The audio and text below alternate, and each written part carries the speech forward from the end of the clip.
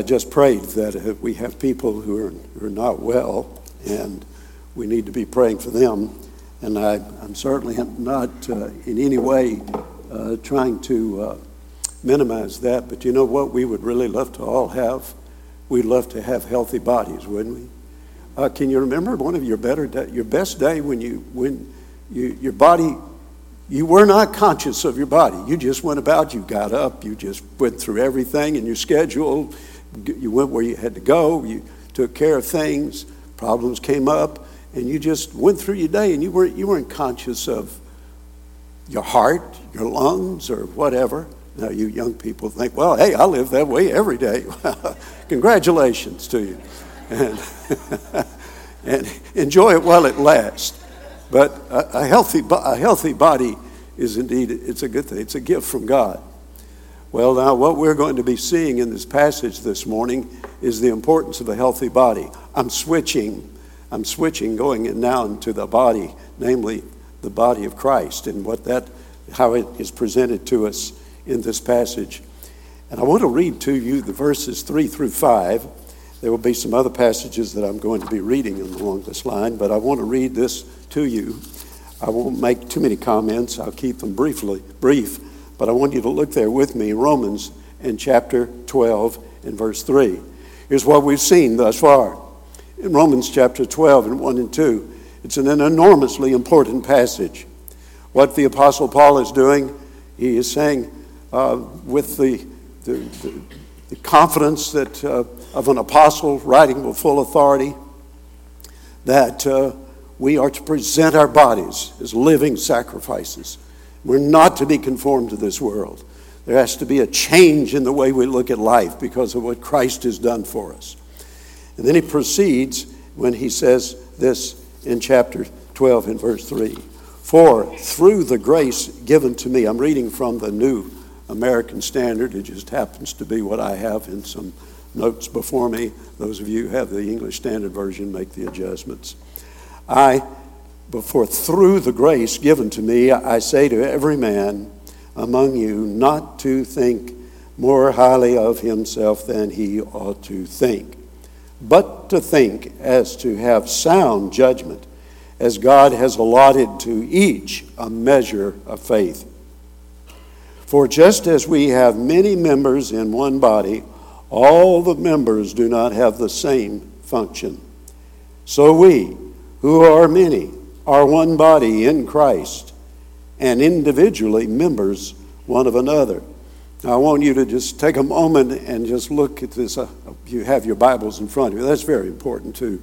I get conflicted when I put Scripture up on the screen. I think it helps to see it up there, but there's just no substitute for having the Scriptures right before you, and you can look down upon them, and I want you to do that now.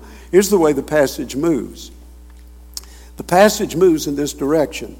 You can see that little word for. I'll come back to it later on. That's an important step forward. It's a hinge word. And what he's doing now with this word for, he is making a conclusion based on two things that he's just said. We saw those in Romans 12, 1 and 2. And then he establishes a principle in verse 3. It's sort of the header. It's going to be something that's setting the stage now for what he's going to be doing in the following verses. And all the way down through verse 9, he's going to be speaking of the gifts of the Spirit.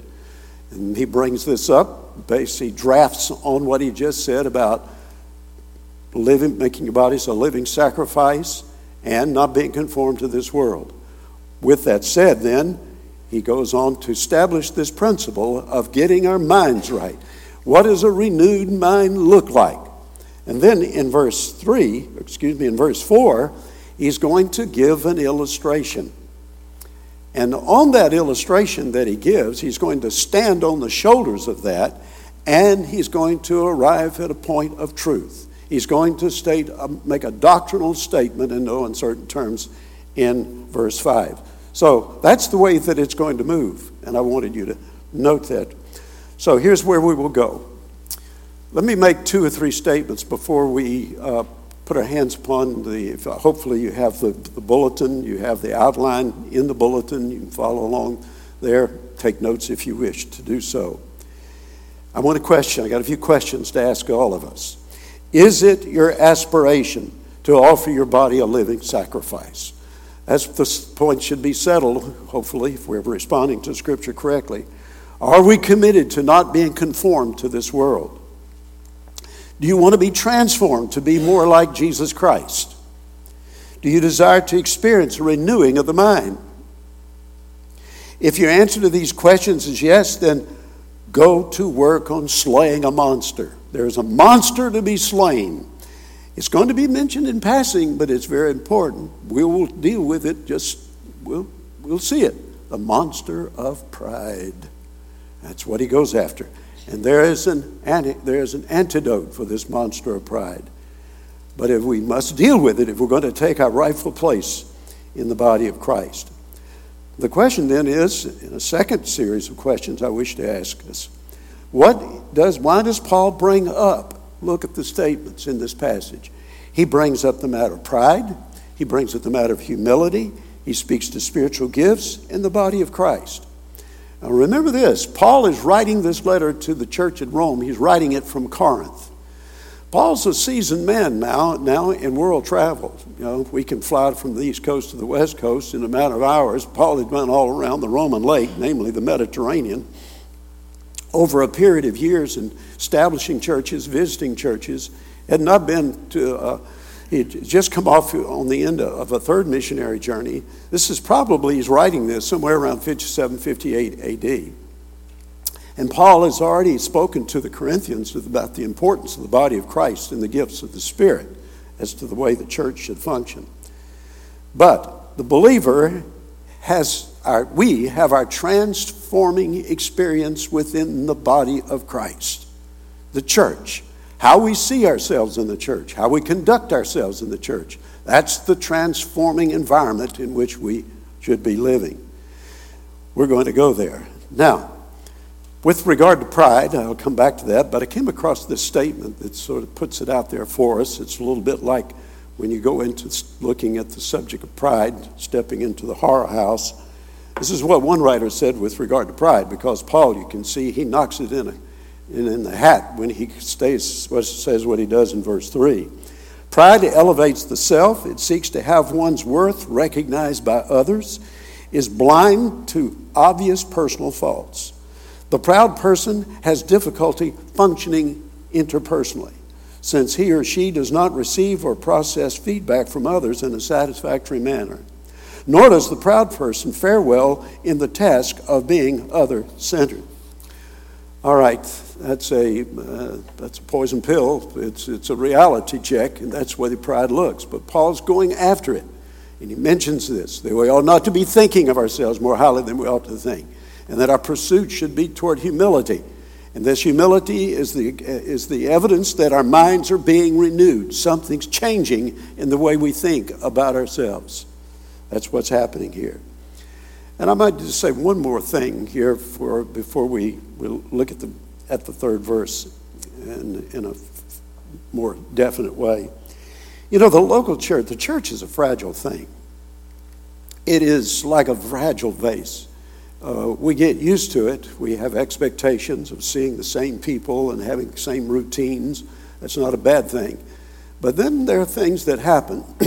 There are circumstances that occur that make us realize, I'm not saying we're just now realizing this. As a pastor, for 50 years, I realized this many, many years ago, that, but not to the degree that which I'm aware of it now, that church is really a fragile thing.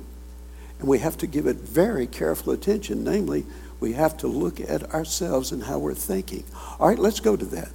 Let's consider this very first statement, which when Paul says, "For through the grace given to me, I say to every man among you."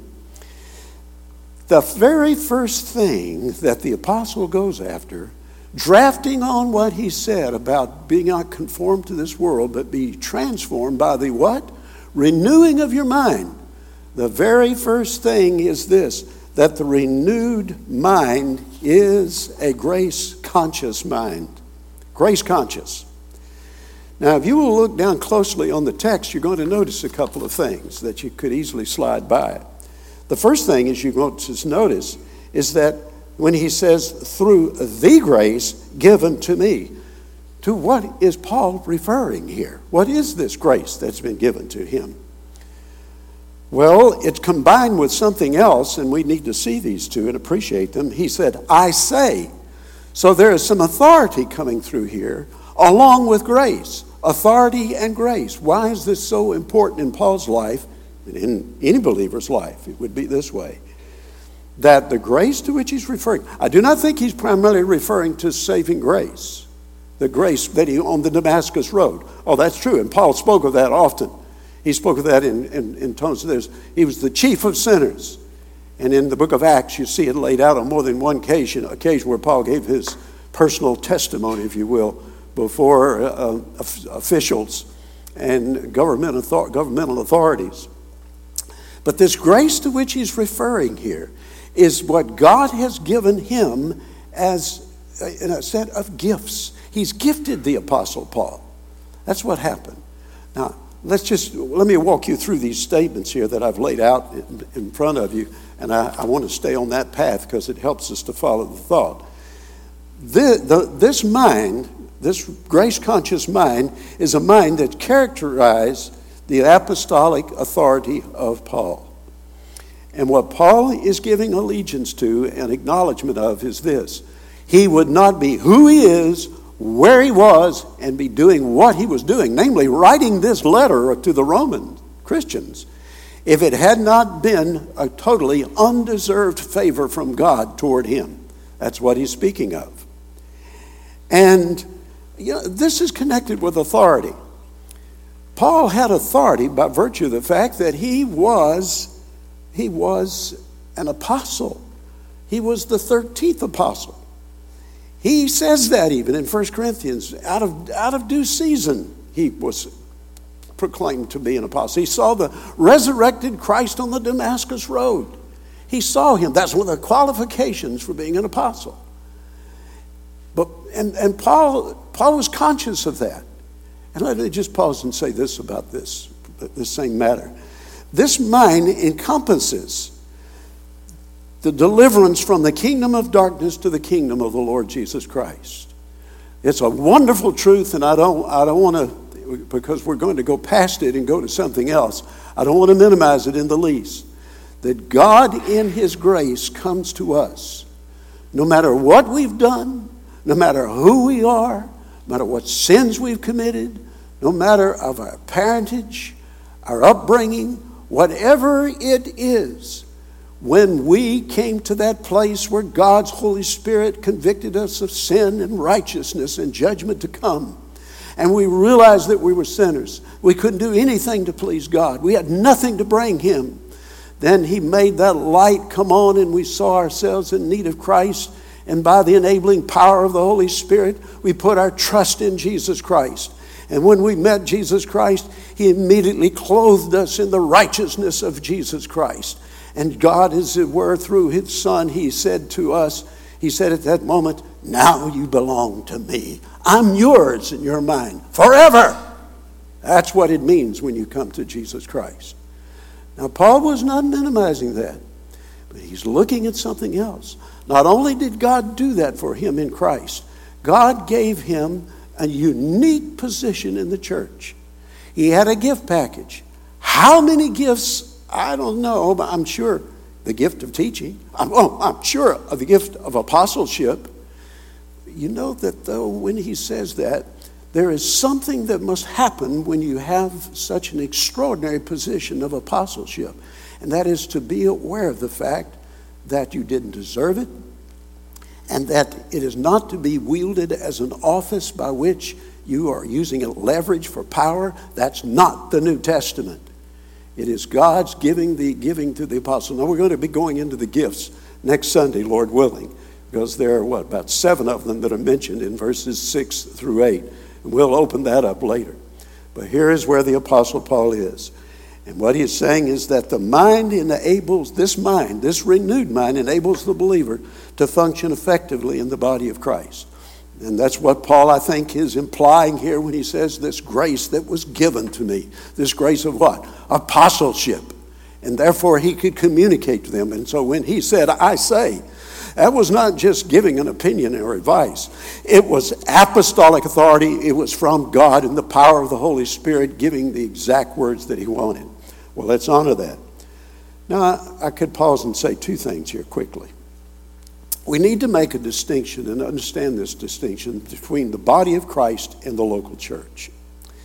We speak of the local church quite often, don't we, as the body of Christ. But technically, it's not the body of Christ, namely that corporate group that all of believers in all time and all places since the cross who make up the church. It's been theology class, we always had discussions about this. Well, some call it the invisible church. Well, invisible? Are these people invisible? No, they're not. It's just that at this moment, the body of Christ goes well beyond these walls and goes all around this planet to believers everywhere. You know, by the way, this is, I wondered where this mic could fit in, and I think maybe this, just to give us an awareness of that, thank Susanna for printing up these calendars. They're very helpful.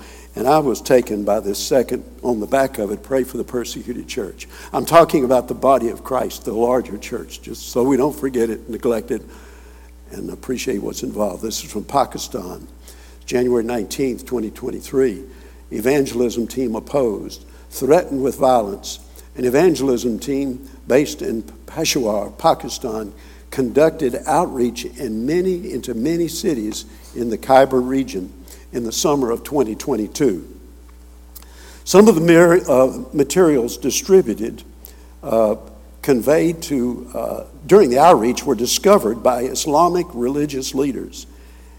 And in an ulama, this is a meeting of the Islamic religious legal scholars, they convened to organize against the evangelism. Since the outreach efforts, the members of the evangelism team have all received threatening calls. They were then dispersed to other areas for their safety after hearing that the police were searching for them. This team asked for prayers that the evil plans against God's people would be changed and that those who received the evangelism materials, even the Islamic scholars who reviewed it, would trust in Christ in the process. There are brothers and sisters in Christ in Peshawar, in Pakistan, doing work. Well, we would not hear this on the news, and maybe in some sense you don't want too much publicity for those in these very difficult places, dangerous places. But I'm just saying, and remember to pray for that. Thanks for those prayer requests that are put on the back of that prayer calendar. But here we are, the body of Christ. Now, but what do we have in the local church? We do have kind of a microcosm. We don't have all the believers, obviously, in the body of Christ here, but we do have a good representation. However, the difference is this. There may be someone in the local church, even in this congregation this morning, and you've never come to faith in Jesus Christ. You're here. I'm thankful for that. Maybe you're here, it's really a matter of your relationship to the Lord Jesus Christ has not really been settled yet. That's possible. That's not true in the body of Christ. But in the local church, that can be a possibility. So I will assume, though, that as Paul does in writing his letters, have you not noticed this? He speaks of brothers. You know, we share this DNA, the spiritual relationship. He is assuming that we are believers in an organized fashion coming to worship him as we do in the local church. All right. With that said, I want to make one more statement with regard to this. Renewed mind is a grace-conscious mind. I want to remind you, I don't want to linger, but I want to remind you that we are living in a day when the grace consciousness, the sense of God's authority and our smallness and our need for God, it's walked all over, it's dismissed, it isn't. We're living in an arrogance, an arrogant age, and we are doing everything. We're racing to the bottom and finding ways to erase God from our cultural life. All right. This is not to be misunderstood. We say, well, should we go back and try to save the culture and get it back to the way it was? I think the way to do that is tied up in what we're going to be seeing in the rest of Romans chapter 12. But the point is this, is that we're living in a time where thinking, where dispositions, where attitudes, relationships, I don't need to go through the news with you as to just pick it up and see what dastardly, awful, evil things, terrible things. They've been going on since the beginning of time. I know that. I wasn't born yesterday. I'm not saying these are the necessarily things that have not, sins that have not been committed before. But what I'm saying is that what's happening now, though, is that technology has taken us almost to warp speed in our race to the bottom in corruption and defiance and rejection of God's creation order, Romans chapter 1. And that we have ways of, the technology, I'm by technology, I mean the social media, this thing. Has this not altered life in so many ways? In some good ways. Matter of fact, it's here for me because it's given me the time. And but with the smartphones, with the internet, computers, and Facebook, and Instagram, and TikTok, and whatever else, my grandkids try to keep me up on what these things are and how they're functioning. But these things, this technology, I think has had an effect. I'm not the first to get to this idea, but I think it does make sense that we have this sense that we're sovereign, that we can bend the world to suit our own individual desires. We have access to so much knowledge, and so we think we're sovereign over everything, and that we're all powerful, and we've got this raw material at our disposal simply to bend at our wills. Access to the information and the knowledge, we can shape it, and with that goes this power over moral problems. And that we can solve whatever sexual diseases are rampant. That's something that's the papers don't make much of, but it's rampant in this United States. But we'll find an antibiotic. We'll find something for it. We'll find a vaccine for this. We'll find a vaccine for that. I thank God for those vaccines that really work and whatever medicine is there that really works. But, how we can get ourselves deluded into thinking that we're just raw material. The Creator's not there. By the way, this is why the transgender movement is making such headway into our culture. Is that because beneath that is the thinking we're autonomous. There is no God. We are the ones who determine what is reality by the raw material. The raw material meaning the body. Biological sex does not indicate anything. That's just raw material. So don't get locked into that just because you were born declared a male or a female. So you see, this is the way things have gone in thinking. The younger people may not be fully hit with this reality, but that's what's happening. Now I'm going to leave that because I want to get on into what the apostle now is going to say with regard to this issue of the humility that's to come out of this. The renewed mind, not only is a grace-conscious mind. I am who I am. I have what I have. I can function the way I am to function as a Christian. I have not deserved it in any measure, in any way. But the renewed mind is therefore a humble mind. Go forward with me in this. I say to every man among you, not to think more highly of himself than he ought to think. What's that? That's the monster pride in the closet. It comes out all too often. But to think so as to have sound judgment. Now, there are interesting play on words here. I'll call attention to that as we go along with this. But here's the issue. We've got to think right about ourselves. That's where he's going. That's the renewed mind. I don't think about myself. I shouldn't think about myself in the way that I thought about myself before I came to Jesus Christ. Well, how is this?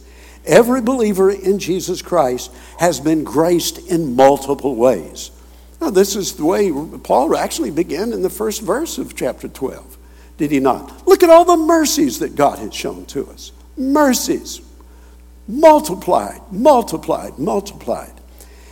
And now, having emphasized that he has this apostolic authority by God's grace, And now he's going to show that every believer has this experience of his or her own gifts as well. And so here is where he takes us. This concern of his is that this grace is emphasized here, is the grace of spiritual giftedness. Get that, please. He's talking about spiritual giftedness as using the word grace in verse 3, because he's going to bring it on down into the various gifts that have been distributed. Humility is bound up in the very first words on this passage. This matter of pride and authority and gifts. The bottom line, humility, humility. Don't be thinking of yourself higher than you ought to think. So now let's just take a little brief excursion here. Let's think about this matter of pride. I want to deal with that statement. Let's not think more highly of ourselves than we ought to think. The word that Paul uses here, when he says that we ought not to think more highly of himself, is the word is an interesting word. He uses this word. I'm not trying to dazzle you with any Greek or anything, but I think it would help to appreciate the passage more. He uses the word think here 4 times. Phroneo, Phroneo, which you transliterated. Phroneo. But he uses a prefix on this word in verse when he says not to think more highly of oneself. It's the word that takes it and injects it with kind of a hyper idea. Actually, that's the preposition, huper, hyper. Don't think hyper thinking of yourself, over the top thinking of yourself. Don't go there. Don't overestimate yourself. Beware of that. It'll be the death of you in more ways than one. So that's what he's saying with this, and he's speaking therefore of this pride.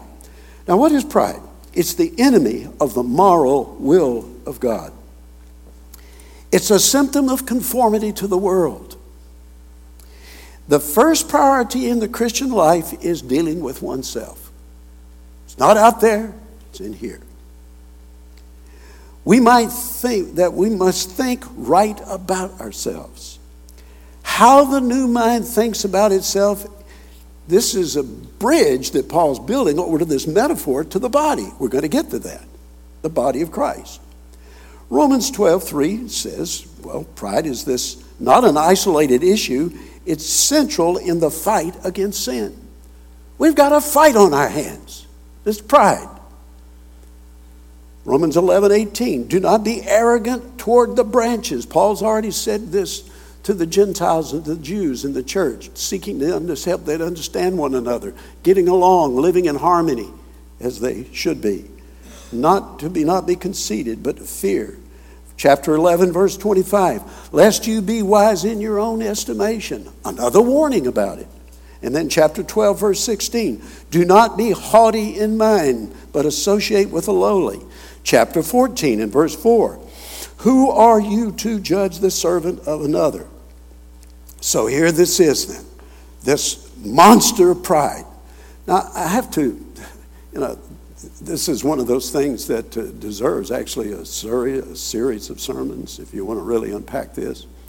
I happened to come across some good sources yesterday. I might pass on this past week. It reminded me of, if you have the book Mere Christianity, or if you're familiar with that book by C.S. Lewis, go to chapter 8 and read the chapter on the great sin. It'll knock you back on your heels. And I'll refer to that and deal with that for those who get the morning minute. That'll come up tomorrow. But here it is. But this is our age. This pride thing. Oh my, we've got this new little acronym, GOAT. Somebody asked me recently, well, what's that? Well, we used to say if you were the GOAT in something, that means you really blew it and messed up. Oh, the greatest of all time. Greatest of all time. Oh, we just love to elevate and blow people up in importance and so forth. And the revolution in selfhood, it's everywhere. Expressive individualism, that's where we are. The choice of identity. I can determine, who can tell me who I am? No one but me. I will determine my own identity. It's all over the place. So, the renewed mind means deliverance from a self-centered mind. It recognizes the power of pride. Now, I hasten to say this. When you come to Christ and you're regenerated, you receive the Holy Spirit and you get a new nature. And the old nature's back is broken. The old nature, though, does not leave us. We do not live without an old nature. It just does not have the authoritative position that it did. It's more like in guerrilla activity now. It's there, and it seeks to retain its lost ground. So there is a fight that we do have, and we are aware of it. Now, to encourage you, let you think, well, is this hopeless from the beginning, that I'm really an ultimate proud person, and it's not much I can do about it? No, it can be whipped. It can be defeated. But it's always going to be lurking somewhere in the shadows. Just being mindful of it and putting your focus on being mindful of God. That's the best way to go after it. But so keep this in mind. So we can overestimate ourselves, thinking more highly of ourselves than we ought to think. And we can underestimate ourselves as well. There are those, and if been around Christians a while, you can see that there are some who think that's the way to deal with overthinking yourself. It's just underthink. Well, I can't do anything. And then reminds me of, some might remember this person, the poor soul, Jackie Gleason. For the younger generation, ask your parents or your grandparents about that. And this was poor soul, just always kind of abject and down and defeated and not sure of himself, lacking self-confidence and all this. And some Christians think, well, to be humble then is that you've got to adopt this persona. You've got to kind of put yourself down. You can't do anything. You're not as smart as other people, and so on and on. That's not the way in which you fight pride. You're fighting it with paper swords. It won't work. And it simply is another form of pride. But pride is essentially this. It's a conspiratorial felony against the sovereign God of the universe. That's what it is. It's ugly. It's horrific. And pride, among other things, it has a competitive streak. I thought about this, and it really unsettled me. I was rereading the chapter in C.S. Lewis on the great sin and talking about competitive. Well, I knew that I got a competitive streak. Oh no, I've got enough problems, and I know pride and vainglory and all that packaged with that. So just to be competitive, that's not what we mean here. Pride in competitive sense is that you're in competition with other people who are proud. So you're trying to out-proud other people. Well, it doesn't mean that you're not. I mean, Paul speaks elsewhere about boasting of the Lord. That let him, 1 Corinthians 1:31, let him who boast in the Lord. Boasting in the Lord is the expression of one's confidence in the Lord. So we're not saying that any kind of competition is somehow sinful. So here it is then. There is this pride. Someone has put it this way, that pride is essentially deicide. It's an attack upon God, seeking to burn him in effigy. And it's an awful, awful thing and shows up in subtle ways. For those of you who want to go with this further and you'd like to pray through a little more deeply with this issue, go to the book of The Respectable Sins by Jerry Bridges. You're familiar with that book? I know I sound bookish at times in the pulpit, but I think people need to read and good things. And there's a really helpful chapter in there on pride. And then another one, right drafting on it, on self-centeredness by Jerry Bridges, Respectable Sins. But here's this, all I want to say at this point is that what we have to deal with is to deal with this pride, that it lurks in the shadows and it'll show up in subtle ways, and we can overcome it. And the humility, or we wouldn't be told what? What are we to do? Well, you look back at what the apostle says in this verse. He says, so then what we are to do? We are to think and have sound judgment. You see that word? That's the word phroneo again. But he has a different prefix on it this time. It's one word in the Greek, but it's a compound word. And it literally means sober, you see, sober judgment, not intoxicated. This is the way it is. That when you overestimate yourself in pride, it's intoxication with yourself. And he's saying, don't be inebriated. Think clearly. Stay in touch with reality. Don't overestimate yourself. Who do you think you are? So actually we could say self-centeredness, narcissism is really a form of insanity. And that's a wake-up call. It's a form of insanity because we don't really understand how things what they really are and how to deal with them. All right, quickly, let me go now to this third movement I see in the passage. And it also comes up in verse 3. He says that we have this giftedness. He uses the terminology measurement. As God has allotted to each a measure of faith. The humble mind understands that all natural abilities and spiritual gifts are from God. All right, let's step into this for a bit. What's this mean? It means several things. Follow me. I'll make 3 statements here, and I'll track a little bit on each of them, and I'll tell you as I do them. First of all, we are to have a balanced viewpoint of our place in the body of Christ. That's what he's saying, being sober-minded. We are to be in our right mind.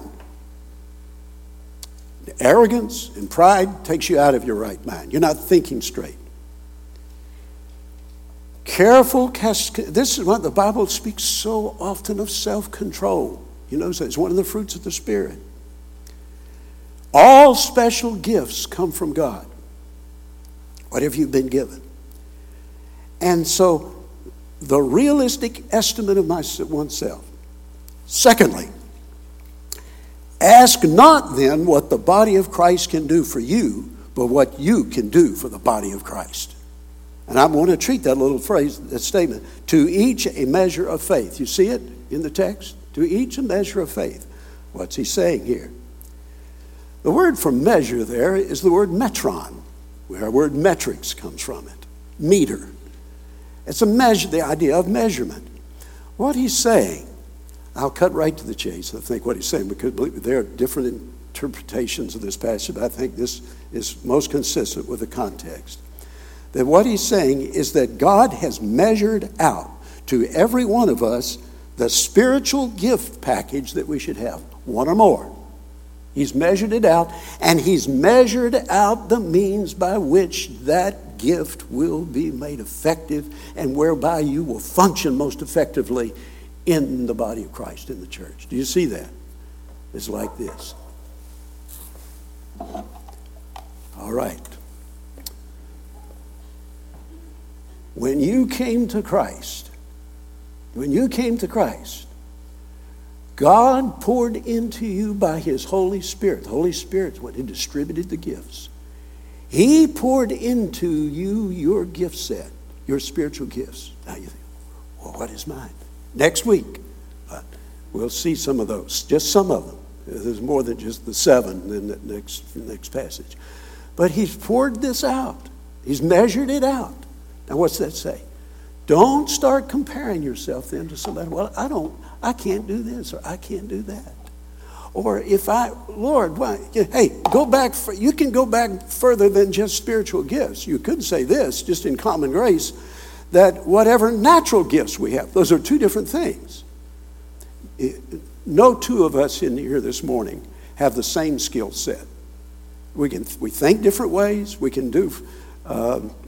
Some of you mechanically minded. Some are not so mechanically minded. My friend Roger were here. I would share this humor with him, but I just happened to look at the Far Side calendar, and it showed a picture of people who were meeting for the mechanically declined. And it showed on the screen, it was a slide, and it showed this screw with one slot, and then it showed the screwdriver coming to this. So that's lesson number 1 in the mechanically declined. All right, just a point of wasted humor there. But we have different gifts. Some of you are mechanically inclined. Some of you are more conceptually inclined. You can see things. You can see things dimensionally better. That happens in geometry class. I remember that very well. I thought some part of my brain wasn't working. There were those in the class who were seeing things there, and those theorems that they were developing, and I was saying, so what? And I was trying to get that. And I can't stay on this, but please understand, we're gifted. Everyone here this morning, young people, please, God has, if you're in Christ, God has given you some natural gifts. He's given you spiritual gifts. And in your growing up years, you begin to see those things happening. And that's why you've got to have the right voices, the right people around you. That's why you need to be hearing God's word. If you don't, you're going to be listening to the culture. And I'm going to tell you, if there were ever a dangerous time to be living in a culture in America, it's now. Because there are voices that are lying. And so this is what he said. The Holy Spirit gave you your gift set. And now I have responsibility. All right? Now, I want to take a third thing. I said there were 3 comments I was going to make. The third one is this. The renewed mind is a mind that thinks of oneself in accordance with the specific gifts or talents God has given them. Now, I need to pause here and say something. Just a word of you consider it warning, a caveat. We went through a phase, it was back in the 90s, I believe. I think it was in the 90s, where spiritual gifts became a fad. There were books written, workshops. Everybody, Christians were falling all over themselves to find out what their spiritual gift or gifts were.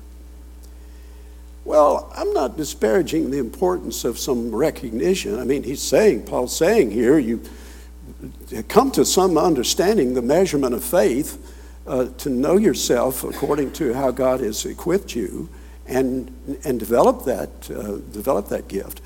But wait a minute. I'll just give you a little bit of shop-worn wisdom on this thing. You get busy in the local church. You just start serving the Lord, and however God has gifted you will begin to emerge. You won't have to go to a clinic. You won't have to take a course. You won't have to read a book. And there'll be people around you who will verify that in one way or another. Because there'll be ways in which your interest, your desires, your effectiveness, it begins to show up. But we get ourselves into trouble. One of the troubles is that one of the gifts is teaching. And teaching is obviously an in front of people gift. And so you think, well, is that the gift in the body of Christ? Absolutely not. It's important. I didn't know I was given this gift early on in my Christian life. I look back on it now and say, that's why I had this interest, that interest, and so forth. But let me tell you, these gifts, we all work together. We cooperate together, function together. All right, that said, I must come to this final statement because we've got to work with it. You still with me now? Our spiritual gifts, and I want us to look at verses 4 and 5. What did I say about them? Well, first of all, notice in verse 4, where Paul says, "For just as we have many members, and in one body, all members do not have the same function." All right, members. Let's take it this way. Our spiritual gifts are a reminder of our interdependence in the body of Christ. Hear that word? Not independence, interdependence. Do you understand what I mean by that? Interdependence. That we depend upon one another in a legitimate sense as we function in the body of Christ. And we're not to be just recluses and hermits, or we're going to do it ourselves. It's the unity in diversity issue. Now, I've got to pause here and do some necessary warning again. Try to keep us all alert to the way the culture wants to take us, the way the winds are blowing, the way the tide's coming in. And we have now a false gospel that has come on strong, and powerful, and it has invaded every institution in our land. And if you don't realize that, you're late to the game. Everything's being influenced by this. What you hear with the news, what you previously thought were reliable sources, whether it's school systems or sports, and certainly government, the military, every institution, the church, and it goes by these three letters, D-E-I. Diversity, equity, inclusion. If you haven't noticed these words lately, wake up. It's out there. And I just did a little wordplay on myself. There are two kinds of being woke. The wokeism is invaded us, but there is a biblical awakening to where there is our discerning powers. The measure of this faith that God's given us, part of this is understanding the world in which we live and knowing God's law and being able to see its finer points and how to apply it. I'll just say three things with regard to this woke theology, this wokeism. The very first is that it has, as I've already stated, it's swept through our nation with rapidity and with devastating results. Results. Secondly, with its advocacy of diversity, equity, and inclusion, it seeks preferential treatment for some groups over others. Right away, that ought to put you on the alert, because what we're to be doing in the body of Christ as Christians, we don't live by preferential treatment toward one another. We treat one another as equals in the body of Christ. So what this is, this false gospel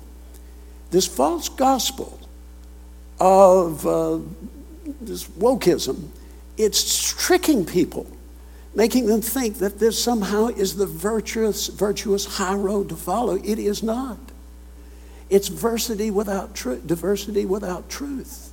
It's equity without truth. It is inclusion without truth. It's not the truth of the gospel. Thirdly, this the heresy of this woke theology, it denies the doctrine of sin and salvation. It reduces it reduces evil to systems that can be seen in institutions rather than the location of evil in the human heart. And I could take about 6 different ways to show you how this is a false gospel. But I can't stay there. I want to get on and finish the rest of this passage. Because notice what the biblical paradigm is. What's coming through in verses 4 and 5? There's unity in the body of Christ. There's diversity in the body of Christ. There is harmony in the body of Christ. First of all, unity. One body. Now, this unity, the human body, it's an organic unity. And the way the body works in coordination with itself is an amazing thing. It is the miracle of God who made this possible. How our bodies work, when they're working right, even when we're not doing very well, they really work. It's amazing that we heal. And the body God has built into, in this fallen world, an ability to recover from many things. So we have this. So each body part is essential in this. You have the nervous system. You have the blood system. You have the muscular system. We're not like a train. The engine and the coal car, whatever it used to be, other engines, box cars, all down the line. We're not like a train. We are an organism. Our physical bodies and our spiritual bodies. We are unified by the work of the Holy Spirit in bringing us into this relationship to one another. And then there is diversity in the body of Christ. Many members. Every single part must be subordinated to the head, and all these body parts work together. This is actually Paul's favorite metaphor for describing the church. He speaks of the church as a family. He speaks of the church as a building. He speaks of the church like as fellow soldiers. But he speaks of the church most often as what? A body. He uses the human body. And it works like this. Yes, there are different parts of the body. Some are not as visible as others. This is what he told the Corinthians. But not to worry, not to worry. Listen, God's given you the gift that you have. What if you are a toe on the body, in the body of Christ? Now, I got interested in toes. So I just went online. And I says, the function of toes on the body.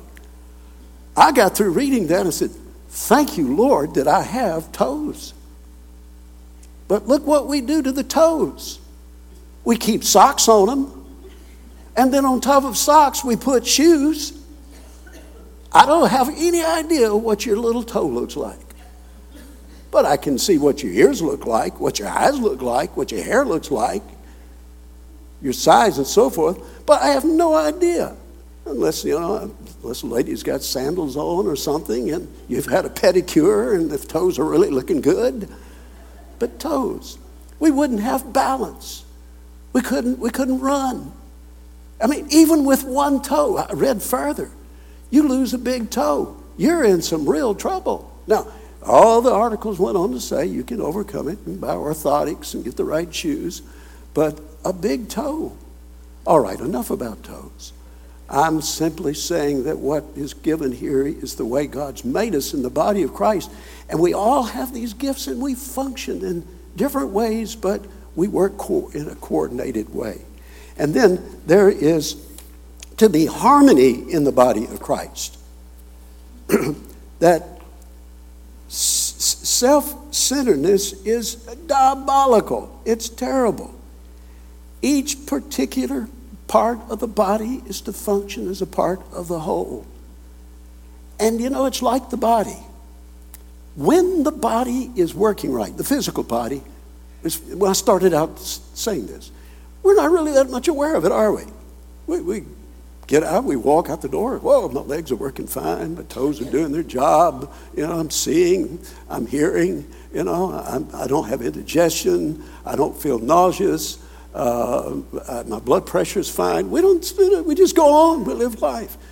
In the body of Christ, now coming back to my metaphor, the body of Christ, that there is this harmony as believers are functioning together, are respecting one another, working together with one another, appreciating one another.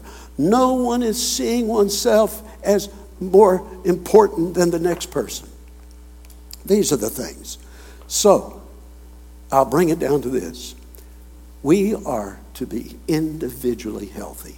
Are you? Are you individually healthy? I'm not talking about your physical health. But is there perhaps some lingering attitude, a disposition? Maybe it's that short temper that just keeps getting you in trouble. Or maybe it's fear. Fear just eats your lunch. We fight these things together, anger, so on, and then there's that pride, monster pride, wanting to compete with other people who are trying to compete for attention, for appearance sake. I want people to think well of me because of the way I look, or how I speak, or what I'm doing, my place in life. No. These are the things that make for an unhealthy individual. And then when they get brought into a body, they can be contagious. They can do things to other people. And we get all kinds of friction and disagreements that don't get handled biblically. And then I'll say this one other thing. Is that therefore what we're after in a church is to have a healthy state of body life. And you know what it is? It's for the individual. Be ye holy, for I am holy. Holiness. So it's simple, complex, and simple at the same time. I want to go in the direction God wants me to go. I want to deal with those issues in my heart and life and habits that I have and ways of thinking that are wrong and they need to be corrected. Oh God, I pray you'll renew my mind that I will think of others as those for whom I should serve. I could run through some questions. Am I overwhelmed with God's grace and His goodness? That's a good sign. That's a good sign of health. Are you overwhelmed with that? Do you see yourself as better than others? Or do you see yourself as equal with others? That's where you want to be. Equal with one another. Am I seeking to build others up in the faith? Is that my primary goal? Or am I all caught up in this Oh my, we skidded, I breezed right by it, couldn't deal with it. But all this, the self-esteem movement, getting significance. Oh, I want anything to enhance my significance. Self-esteem. Oh my, these things have come in and have done great damage to God's people. Because it just puts all that attention and fans the flames of pride which are already there. And it feeds it. Whereas we're to be thinking of others in the interest of others. So that is what Paul is saying in this section. So let's look to the Lord that he will use this. Get the wheels turning. Talk to the Lord somehow, some way today. And say, Lord, what is it that I need to go to? Let's pray about it right now. Will you pray with me?